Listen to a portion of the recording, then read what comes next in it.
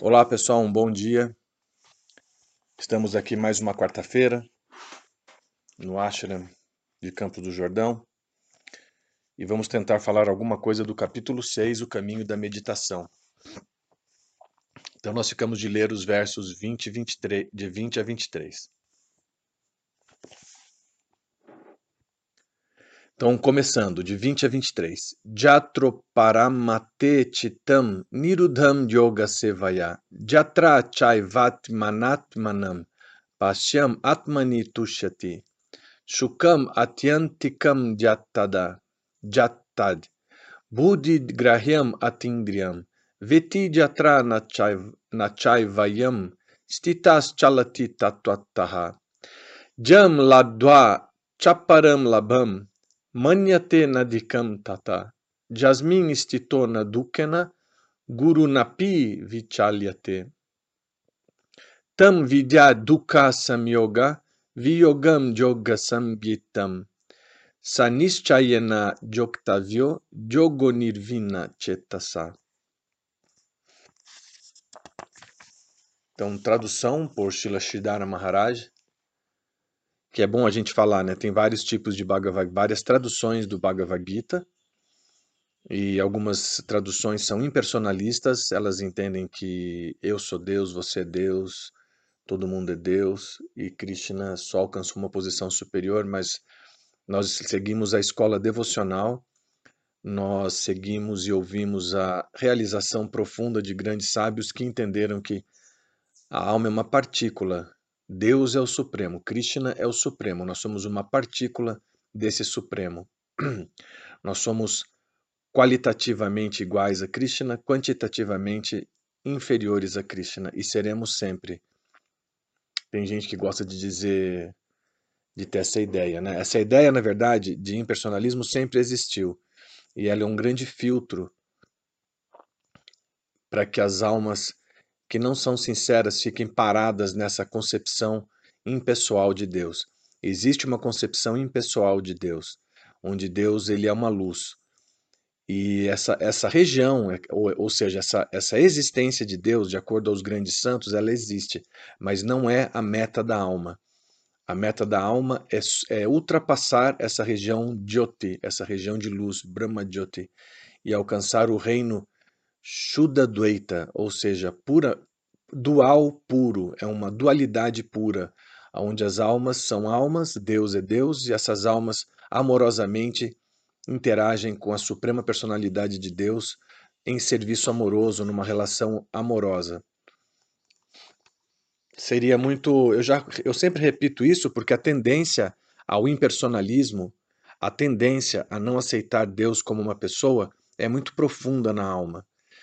E isso é uma forma de ateísmo. Achar que você é Deus.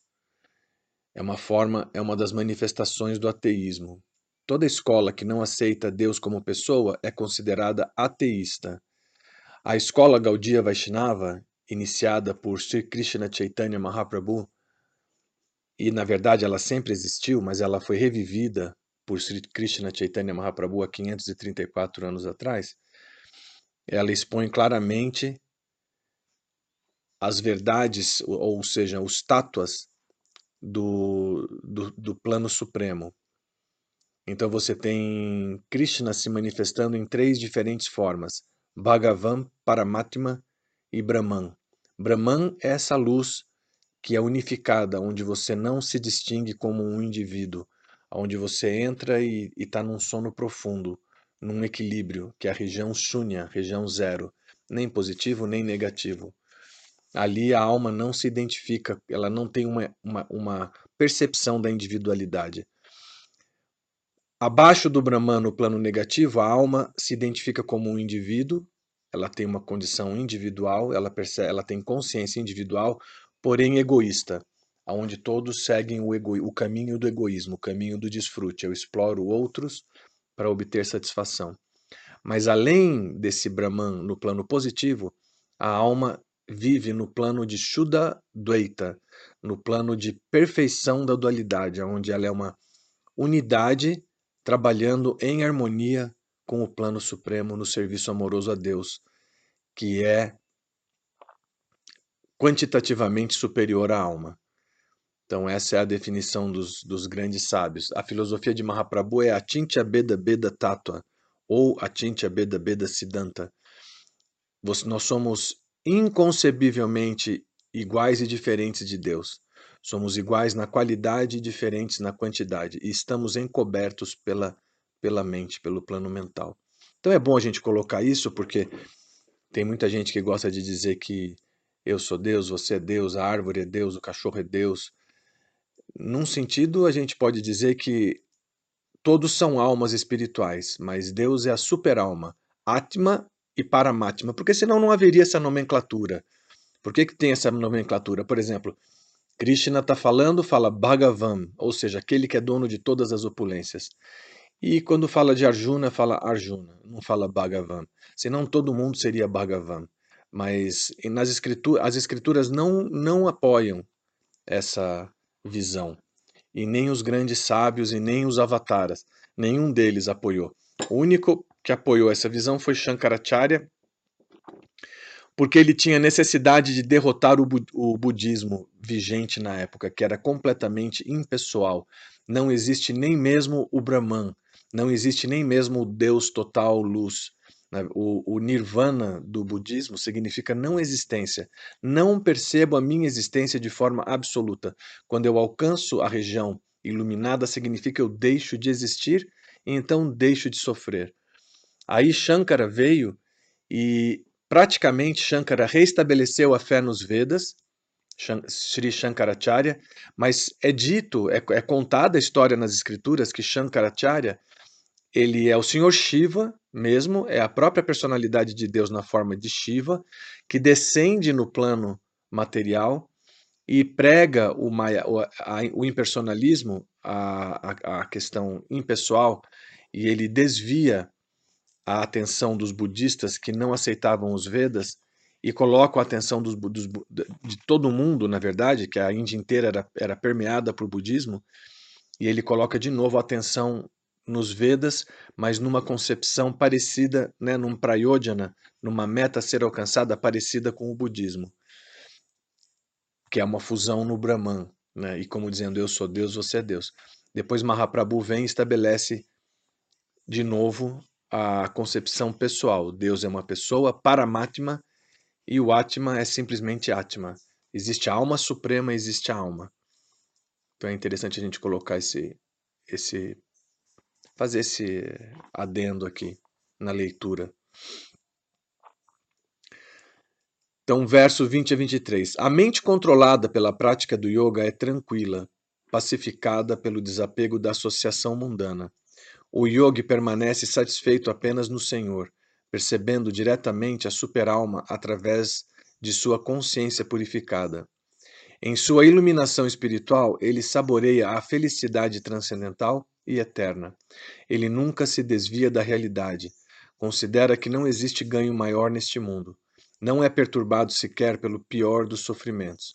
Saiba que a obtenção desse estado, no qual toda associação com a infelicidade é eliminada, recebe o nome de yoga. O yoga deve ser praticado com perseverança e com um coração que nunca desanima. Olha, é interessante isso aqui, porque um coração que nunca desanima. Quando a gente decide realmente se aprofundar na espiritualidade, é como se a gente estivesse indo para uma guerra, mas uma guerra interna. Essa é a minha experiência. E o exemplo que a gente recebe das escrituras e dos santos, né, de Gurudeva, como eu recebi, quando a gente está no quartel falando de guerra e treinando, a gente não tem a ideia, a gente não faz ideia da dimensão do sofrimento de uma guerra. A mesma coisa acontece com o espiritualista, quando ele está ainda nos seus estágios preliminares, onde ele não assumiu uma guerra contra os seus próprios demônios internos, ele acha que tudo é bacana, tá tudo certo, é meio que o mundo tá florido, mas a gente sabe que não é assim. Então, aquele que quer se dedicar de verdade para a transcendência, para a iluminação, parece até pretensioso eu falar isso, porque eu não sou iluminado, eu não tenho nada de iluminado, mas eu tenho o desejo de continuar no meu caminho espiritual sincero, da maneira que eu posso, da medida que eu posso, honesto e intenso. Eu quero a minha vida espiritual intensa, porque eu entendi que nesse mundo não tem nada. Talvez eu tenha alguns apegos ainda, alguns desejos, ou até muitos, que estão no plano mental, que fazem parte do meu karma, que se situa na mente, mas intelectualmente eu tenho uma visão clara que esse mundo não oferece nada de satisfatório. E eu tenho fé que existe uma forma superior de existência e tenho colhido frutos maravilhosos da espiritualidade em termos de estabilidade interna e felicidade interior. Isso é fascinante e eu posso dizer para vocês que quem vive a vida de práticas espirituais vai ter vai ser diferente porque você vive uma vida diferente interna e é simplesmente maravilhoso. Então eu quero essa intensidade, eu quero essa força de conseguir ir adiante. Então aqui o yoga deve ser praticado com perseverança, ou seja, você não pode desanimar com nada. Tudo que vem como obstáculo deve ser superado e enquanto não superado, você se mantém estável até superar. E com um coração que nunca desanima. Nossa, que verso maravilhoso, né? Não podemos desanimar. Ah, mas a minha situação é muito adversa, a minha situação é muito contrária à minha vida espiritual. Paciência, a gente se meteu no meio da floresta da matéria e agora não pode ficar sentado chorando que nem marica. A gente tem que se levantar, a gente tem que. Marica no sentido, não sou homofóbico, né? Pode dar a impressão que eu não sou, tenho assim, sou amigo de todos. Mas marica no sentido assim, sabe? De ai, não dá. Lamentação. Ficar se lamentando, não dá, porque tá muito difícil, porque é isso, porque é aquilo, porque eu tenho família, eu tenho filho, eu trabalho. Não tem que se lamentar. Você tem que pegar o tempo que você tem, no espaço que dá do dia, ou a hora que você puder, você se conecta com o plano supremo e vai adiante que Krishna vai abrir todos os caminhos e vai deixar você de uma forma livre para poder praticar a espiritualidade da forma mais íntegra. Então vamos aqui para os versos 24 e 25. Sankalpa prabhavam kamams tyaktva sarvam asheshata manasaivendriya gramam vinyamya samantata Shanai Shanair Uparamed Buddhyadriti Grihitaya Atma Samstam Manakritva Nakinchit Apichintayet. Para praticar yoga, a pessoa deve abandonar todos os pensamentos que despertam desejo e, utilizando a mente, deve remover os sentidos de todos os objetos materiais. Firmando a inteligência, a pessoa deve gradualmente fixar a mente e focá-la unicamente no eu. 26, 27 e 28. Jato nistilati manas chanchalam astitam. Tatastato niyamyaitad atmani eva vasham nayet. Prashanta manasam hiyenam joginam sukam utamam. Upaiti shantarajasam brahma bhutam akalmasham. Junjam evam sadatmanam Jogi Vigata Kalmasha Sukhena Brahma Sansparsham Atyantam Sukham Ajnute. A mente flutuante e instável deve ser removida de qualquer objeto mundano que persiga e ser mantida no interior do ser. O prazer transcendental da autorrealização chega ao yogi que aquietou suas paixões, que tem um coração pacífico, que está livre dos defeitos do apego, do medo e da ira, e permanece sempre situado na natureza espiritual. Assim, absorto na autorrealização, o yogi de coração puro alcança facilmente o êxtase ilimitado de contatar o divino. Ele percebe a superalma. Esse tipo de yoga possui uma natureza devocional. Então, olha que incrível, né? Tem informações maravilhosas. Quando você se vê em perigo, né, se você quiser, você utiliza a inteligência e recolhe. A gente cai nas trapaças, sem dúvida, mas aquele que é yogi, ele recolhe os sentidos dos seus objetos quando ele se vê apegado a algum objeto. Então a mente vai se atrair, né, por algum objeto dos sentidos, alguma gratificação dos sentidos, mas o yogi, ele simplesmente remove. A mente flutuante e instável deve ser removida de qualquer objeto mundano que persiga. E se vocês notarem, a mente ela está sempre perseguindo algum tipo de gratificação. Aqui, o prazer transcendental da autorrealização chega ao yogi que aquietou suas paixões, que tem um coração pacífico. Você não pode ter um coração pacífico se você estimula suas paixões. Então, gradualmente, a gente tem que alcançar essa região e a idade ajuda. Então, aquele que pratica na juventude, na maturidade, ele vai ter uma estabilidade espiritual. E isso que é fascinante, né? A gente ter essa perspectiva de que o cultivo da prática de yoga, da devoção a Deus, a gente só melhora a nossa condição de felicidade, porque aqui nós estamos falando de felicidade, de amor, de êxtase, de conexão com o plano divino. A gente não está falando de ser religioso, ser bonzinho, ser um bom cidadão. Isso é natural. Isso são consequências de uma pessoa que se dedica no serviço ao Senhor Supremo. Você se torna uma pessoa boa, amável, equânime, né? Naturalmente, ecológica.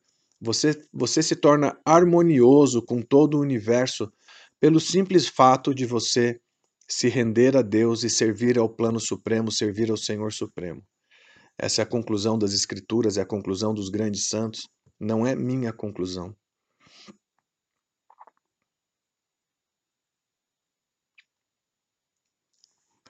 Então vamos 29, 30, 31. Sarva bhutistam atmanam sarva bhutani chatmani ikshate yoga yuktama sarvatrasama darshana. Jomam pashyati sarvatra sarvam chamai pashyati tasyaham na pranasyanmi sachame na pranashyati sarva bhutistitam jomam bhajati ekatvam astita sarvata vartamano api sadyogi mai vartate. Com sua consciência conectada ao infinito, o mestre de yoga percebe a espiritualidade universal. Ele enxerga a alma suprema em todos os seres vivos e todos os seres vivos no Supremo. Para aquele que me vê em tudo e vê tudo em mim, eu nunca estou ausente e ele nunca está ausente para mim. O yogi que se refugia em mim me adora e me adora em minha forma não diferenciada como superalma, situada no coração de cada ser vivo, reside em mim em todas as circunstâncias. Então é interessante a gente ver esse capítulo, nós vamos parar aqui na leitura dos versos 29, 30 e 31. É interessante que a gente tem que prestar muita atenção nisso, né? Porque por que eu digo sobre personalismo e impersonalismo? É um assunto que é importante a gente determinar, a gente conceber.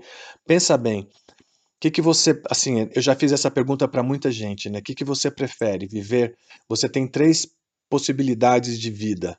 Uma, você dura 100 anos e interage com outras almas, com amor, com afeto, e vê toda essa beleza da natureza e tudo, e você tem uma individualidade.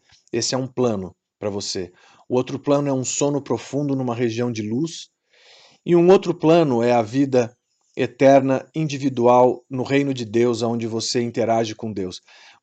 Seria um absurdo e um erro, uma injustiça, você achar que só é possível você se tornar um com o Supremo e viver nesse oceano de luz, sendo que o infinito te dá infinitas possibilidades. Então, por que não estar dentro do plano infinito a possibilidade de viver num reino eterno com Deus e esse Deus pessoal? Ou seja, você estabelece que o Senhor Supremo é supremo, mas você não permite que ele seja uma pessoa e que exista um reino transcendental dentro da concepção infinita. Então, se é infinito, todas as possibilidades são verdadeiras. A possibilidade de se tornar um com o Supremo e mergulhar nesse oceano de luz, ela existe também, mas não é o interesse dos devotos. Os devotos querem ultrapassar essa região de luz, irem além dessa luz aonde existe o mundo que é chamado dentro do cristianismo de reino de Deus, e aonde Deus como pessoa, porque eu sempre falo isso, por que que você, né, por que que as pessoas tiram a chance do Todo-Poderoso, do Supremo Senhor, do onisciente, onipotente, onipresente, dele ser uma pessoa também? Então, de acordo às escrituras, ele, sim, ele é uma pessoa também, e além dessa região de luz, que é chamada de Brahma-jyoti, existe a região de Vaikunta, onde as almas iluminadas alcançaram a maior possibilidade de êxtase, de bem-aventurança e de amor na sua relação amorosa com Deus. Então nós terminamos por aqui nossos 20 minutos. Se alguém tiver alguma pergunta, já sabem o meu telefone, é só escrever para mim, mandem mensagens, algumas pessoas têm mandado mensagens, e aí a gente pode conversar sobre esses temas todos. Espero que tenha sido suficiente para vocês e que essa aula, que essa leitura inspire o coração de vocês em Sri Krishna, a realidade, o belo, nessa leitura maravilhosa do Bhagavad Gita, o tesouro oculto do doce absoluto. Jai, Shila Gurudeva ki Jai, Shila Shridhara Maharaj ki Jai. Haribol.